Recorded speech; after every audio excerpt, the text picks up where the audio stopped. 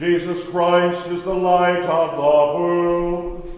The light of darkness can overcome.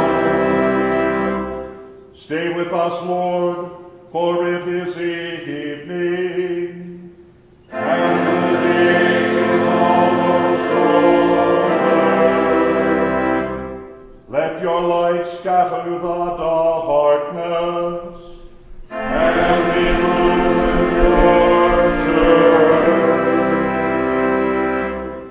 Let us confess our sin in the presence of God and of one another.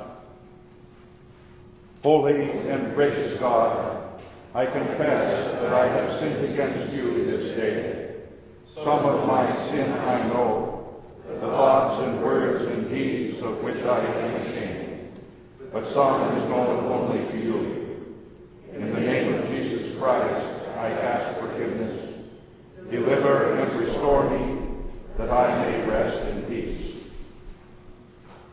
By the mercy of God, we are redeemed by Jesus Christ and him crucified.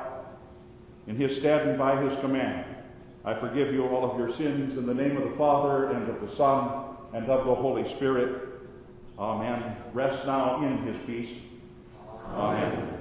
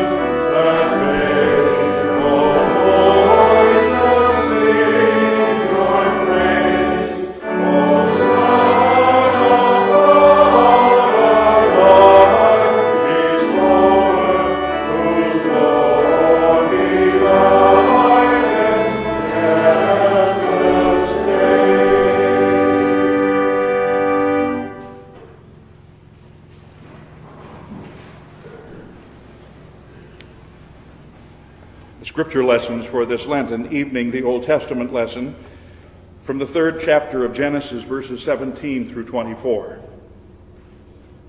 And to Adam he said, "Because you have listened to the voice of your wife and have eaten of the tree of which I commanded you, saying, 'You shall not eat of it,' cursed is the ground because of you. In pain you shall eat of it all the days of your life. Thorns and thistles it shall bring forth for you, and you shall eat the plants of the field. And by the sweat of your face you shall eat bread, till you return to the ground, for out of it you were taken, for you are dust, and unto dust you shall return." The man called his wife's name Eve, because she was the mother of all living. And the Lord God made for Adam and for his wife garments of skins, and clothed them. And then the Lord God said, "Behold, the man has become like one of us, knowing good and evil. Now, lest he reach out his hand and take also of the tree of life and eat and live forever." Therefore the Lord God sent him out from the Garden of Eden to work the ground from which he was taken. He drove out the man, and at the east of the Garden of Eden he placed the cherubim and a flaming sword that turned every way to guard the way to the tree of life. This is the word of the Lord. The epistle lesson from the 22nd chapter of Revelation, verses 1 through 5. And then the angel showed me the river of the water of life, bright as crystal, flowing from the throne of God and of the Lamb through the middle of the street of the city. And also on either side of the river, the tree of life with its 12 kinds of fruit, yielding its fruit each month. The leaves of the tree were for the healing of the nations.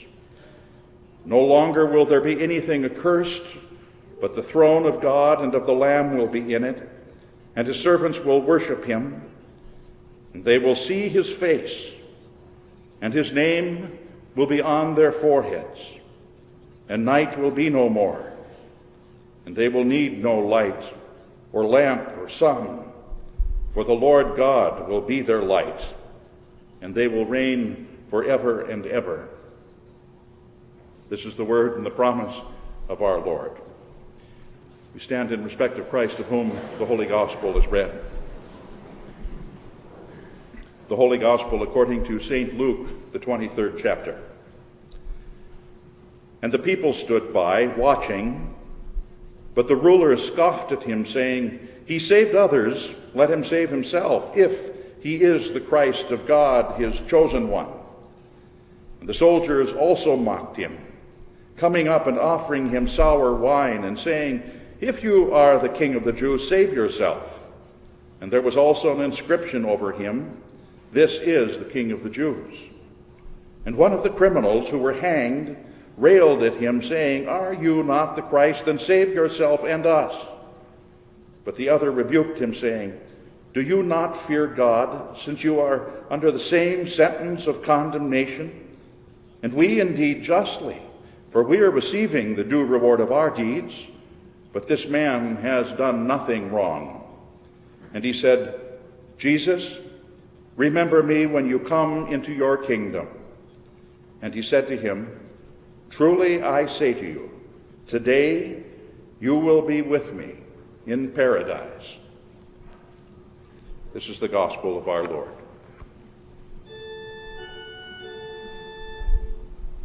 Deliver me, O Lord my God, for you are the God of my salvation. Rescue me from my enemies.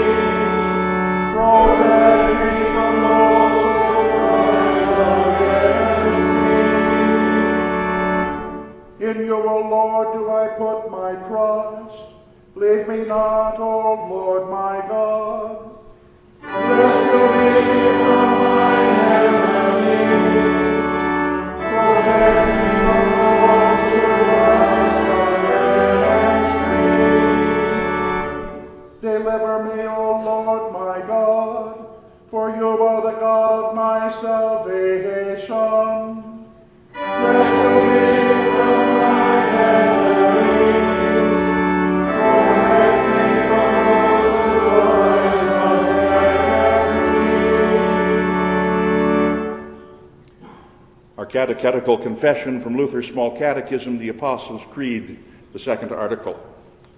We believe in Jesus Christ, his only Son, our Lord, who was conceived by the Holy Spirit, born of the Virgin Mary, suffered under Pontius Pilate, was crucified, died, and was buried.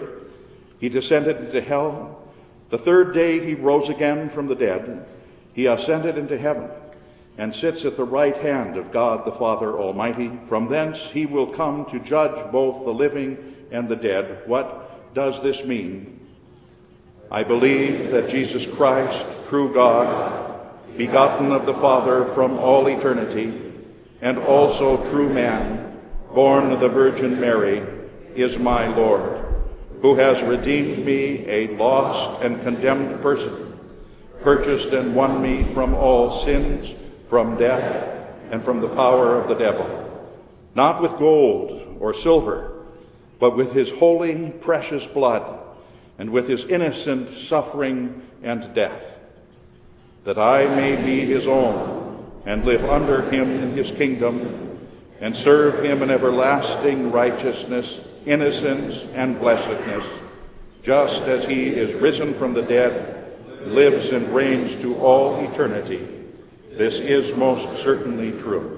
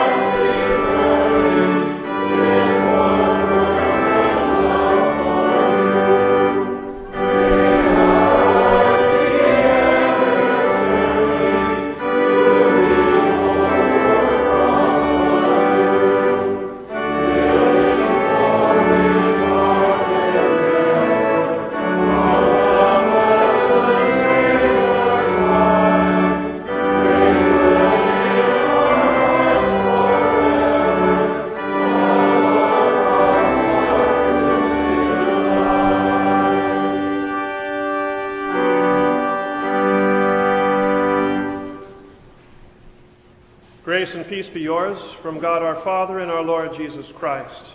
Our text tonight is drawn from that gospel reading you heard a moment ago. These words from Luke 23, "Then when one of the criminals who were hanged blasphemed him, saying, 'If you are the Christ, save yourself and us.' But the other answering rebuked him, saying, 'Don't you fear God, seeing that you're under the same condemnation? And we indeed justly, for we receive the due rewards for our deeds, but this man has done nothing wrong.' And then he said to Jesus, 'Lord, remember me when you come into your kingdom.' And Jesus said to him, 'Truly I say to you, today you will be with me in paradise.'" So far our text. Dear friends, we considered last week the well-stated truth that words are ambassadors of the soul. Indeed they are. They are the agents of our heart's desire. They're the heralds that make known to others what lies deep within us, the sentiments of the heart. And at perhaps no other time in life are words chosen with such care and delivered with such intention as when they're spoken with one's dying breath. And these are what we consider in these weeks of Lent, the words our Lord chose for us. Those ambassadors he delivered to us with his dying breath. Last Wednesday evening we contemplated carefully the first verbal ambassador of our Lord, the one that he sent to us from his cross. Remember, it was, "Father, forgive them." This week we consider another of his articulated envoys. We consider the second word of the Word incarnate from the cross. The first word that we hear in our sermon text, however, the first words are not his. They're not his words of grace seeking our pardon. Rather, they're words of accusation, and they're words aimed directly at him. Luke tells us one of the criminals who were hanged blasphemed him, railed at him, saying, "If you are the Christ, save yourself. Save us too." Now, as we noted, words can tell quite a bit about the heart.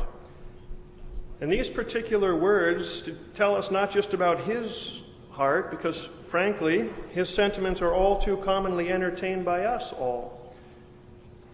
The first words that we hear in our text are not so infrequently the first words in our minds when we ourselves arrive in our lives at those critical moments. When we arrive at those times and those places from which we need rescue, like he did. Let's face it. Often, like that criminal, these are situations, too, that we've earned for ourselves. They're predicaments that we've created for ourselves, by ourselves, so often single-handedly of ourselves. Perhaps we've been harsh with our words toward a spouse, so that we've made our home and our marriage anything but paradise.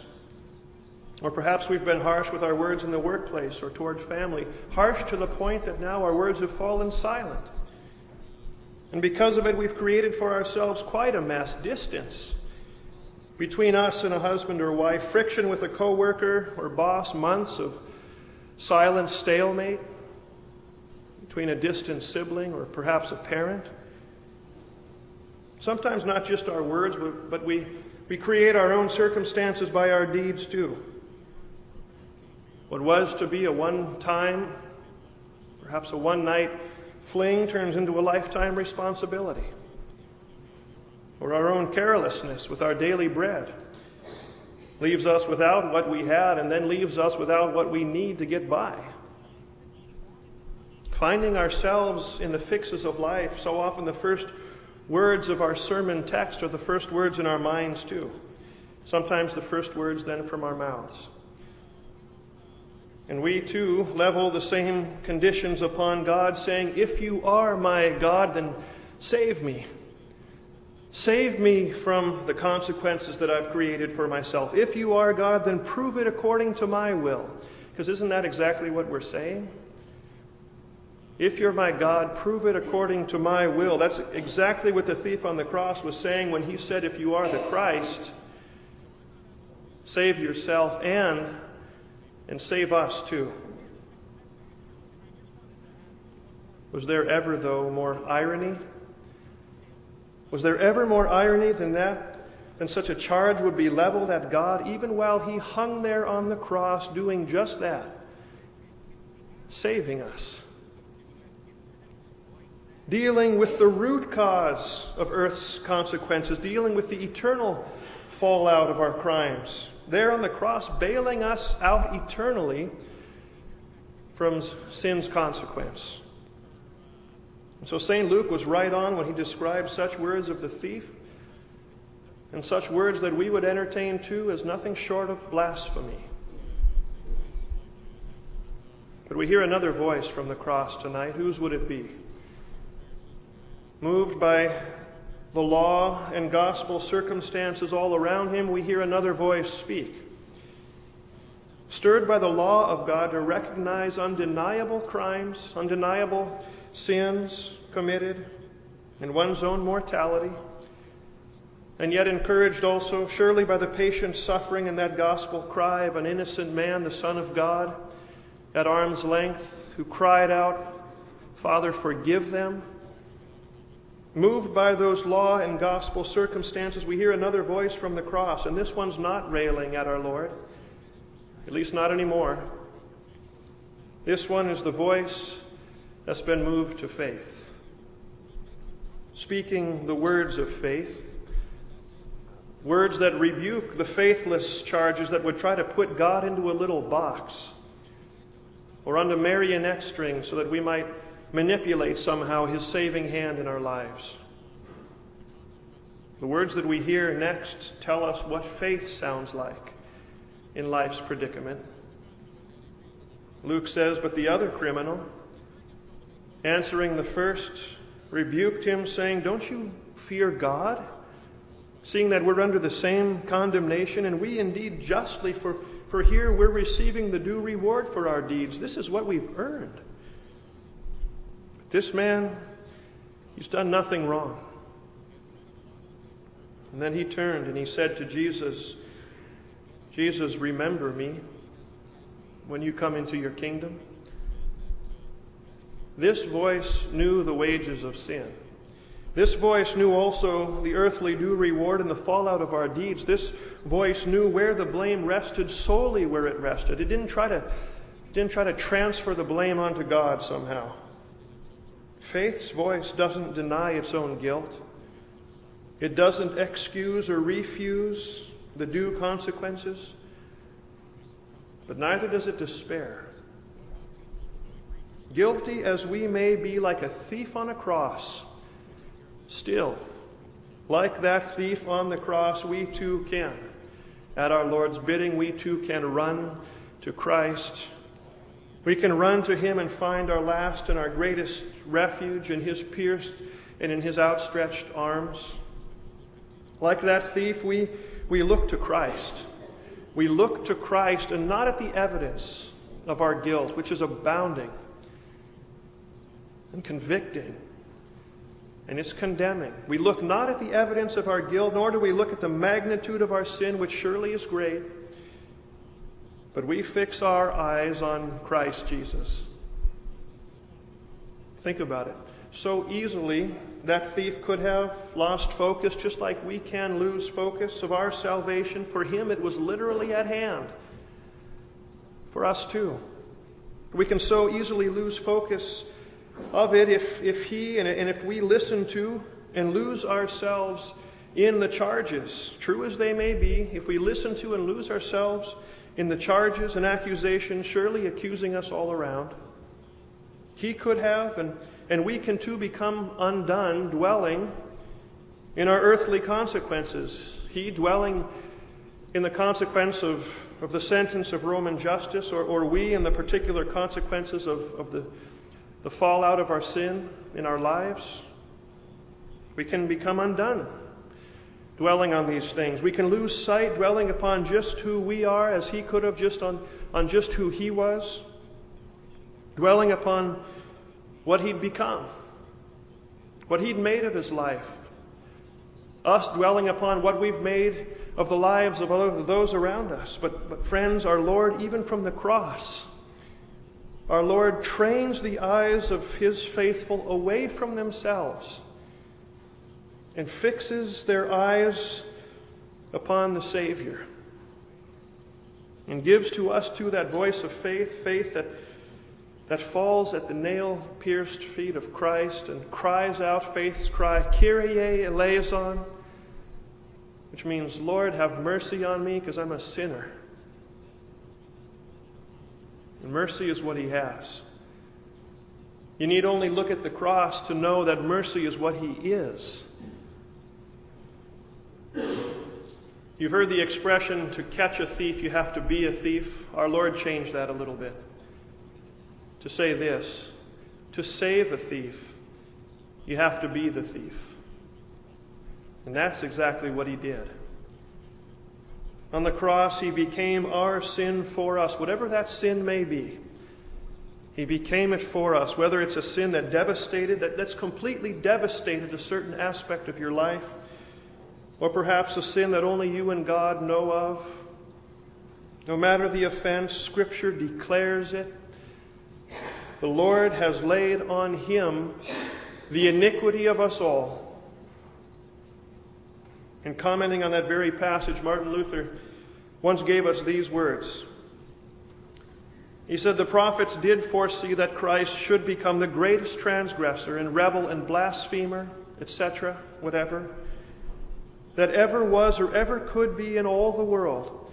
He continues, he says, "Our merciful Father sent his only Son into the world and laid upon him the sins of all men, saying, My son, be thou Peter that denier, be Paul that persecutor and blasphemer, be David that adulterer, be the thief which hanged upon the cross, and briefly, be thou the person which hath committed the sins of all men. See therefore that thou payest for them and satisfiest them all by thy death and by thy blood." It's beautifully said. Equally beautiful is the way that the thief on the cross put it. In words of faith, he said, "Jesus, remember me when you come into your kingdom." Friends, by faith, we know that prayer too. Jesus, remember me. My friends, how could he forget you? For did he not suffer unspeakable anguish for you? And I'm not talking about you generally, I'm talking about you personally. Did he not collect all of your crimes and misdemeanors and fall under their condemnation? Did he not refuse to save himself, but instead opted to save you? Was he not forsaken by the Father so that you never would be? Did he not enter into your hell so that he could return you to his heaven? Did he not die for you? How could he possibly now forget you? It's like the old Lutheran Johann Gerhard once put it. He said, "If he so remembered you in death, will he not surely remember you now that he lives and reigns in his kingdom?" And to each voice that yet prays in faith, "Jesus, remember me," Christ's carefully chosen words from the cross, they still answer that prayer the same way. "Truly I say to you, you will be with me in paradise." Paradise. In the original language, it's a word that carries the meaning of an enclosed park, or a place of leisure, a rest for the weary, a place of recreation. It's a place where the grounds are beautiful, they're tended to perfection, and they're kept that way for our enjoyment. That's paradise. The predicaments of life seem a long way from paradise. Friends, here again, the fruit of his cross affirmed and our faith confirmed, when he says, truly you will be with me in paradise. So whether that's today that he calls you to paradise, tonight, tomorrow, or many, many days and years from now, whichever day is your today, this is his promise to you and all believers in that day. Truly today you will be with me in paradise. One last thing to say tonight. Note this, friends, that faith's prayer from the criminal on the cross, it did not expect that this forgiveness of sins would undo the consequences of sin in the world. That thief, that faithful thief on the cross, he harbored no illusion that Christ would unfasten the nails of his cross and reverse the sentence of Roman justice and gently set him down and happily then send him on his way. There's no doubt his guilt before God was gone. It was forgiven in Christ eternally. Never, ever in all eternity would it rise again to accuse him. But the worldly consequences in this world, they remain. He wasn't getting down from that cross. He knew it. Nowhere does God promise to undo the worldly consequences here and now in this life. Sorrow over reckless driving doesn't fix the fender, doesn't heal the broken leg, it doesn't bring back the life that it cost. The worldly consequences here below, they'll remain for the time. Our Lord, though, he does promise to be with us. He promises to help us cope with the fallout of all of our wrongs and our mistakes. He promises to be with us, never to forsake us, and to give us grace sufficient to deal with these things in each and every day. But remember this, that his kingdom's not of this world. And so neither is our final hope. When our last day's setting on us, his promise still holds true for you and for all of those who, like the thief on the cross, raise their eyes in faith to him. The promise holds. Truly, today you will be with me in paradise. And then the consequences will be gone. No more coping then. No more hoping. No more tears. For we will be where he promised we would be, with him in paradise. Until that day, the peace of God that transcends all understanding, keep your hearts and minds in him and fixed upon him. In his name, amen. We rise and sing our post-sermon hymn.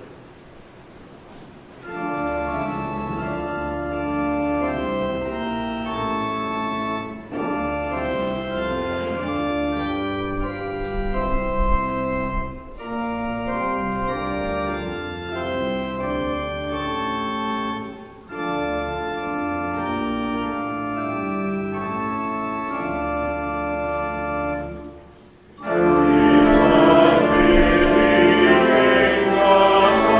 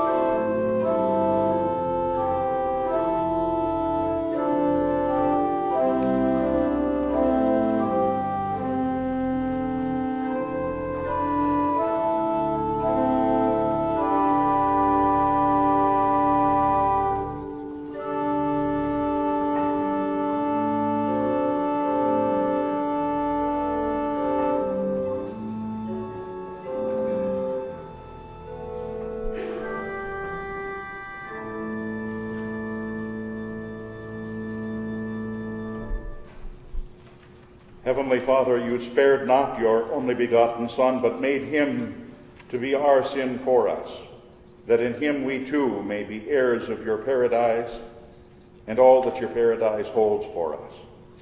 Throughout these weeks of Lent and in all of our lives, we ask that you would keep our eyes ever fixed on our Lord Jesus Christ, the author and the perfecter of our faith, that we may be rightly fitted for life in heaven. To that end, enable us to faithfully recognize in his precious words your loving heart, and to gratefully receive his sacraments as the grace-conveying fruit of his precious wounds upon the cross and all that they won for us, namely the removal of our guilt, the forgiveness of all our sin, and the promise of life everlasting. Remember us, Lord Jesus. Remember us in your blessed kingdom. Remember not the sins of our youth nor our transgressions, but according to your great mercy, be ever mindful of us, that we may hold fast to the confession of our hope without wavering, believing in faith that whenever our last day and our last hour should come, we too will be with you in paradise. Gracious Lord, grant healing unto those who are sick, to those who are suffering or recovering from infirmity or injury, or preparing for surgery or recovering from it. Keep them, care for them, so console and comfort them, that they may know without doubting that you have not forgotten them in their affliction, but indeed that you have remembered them. Grant them strength of body, or the steadfastness of soul, to bear patiently with their infirmities, and to set their eyes on the paradise that awaits your people. Mercifully grant, O Father, your guiding hand. Bring us to the completion of this day. We humbly pray that you would stay with us, that you would shelter us in the quiet hours of this night, that we who are wearied by the changes of this passing world may rest in your changeless grace and peace. Hear us for the sake of your Son, Jesus Christ our Lord, who has taught us to pray. Our Father, who art in heaven, hallowed be thy name. Thy kingdom come, thy will be done, on earth as it is in heaven. Give us this day our daily bread, and forgive us our trespasses, as we forgive those who trespass against us. And lead us not into temptation, but deliver us from evil. For thine is the kingdom, and the power, and the glory, forever and ever. Amen. I thank you, my heavenly Father, through Jesus Christ, your dear Son, that you have graciously kept me this day, and I pray that you would forgive me all my sins where I have done wrong, and graciously keep me this night. For into your hands I commend myself, my body and soul, and all things. Let your holy angel be with me, that the evil foe may have no power over me. Amen. The grace of our Lord Jesus Christ, the love of God, and the fellowship of the Holy Spirit be and abide with you all.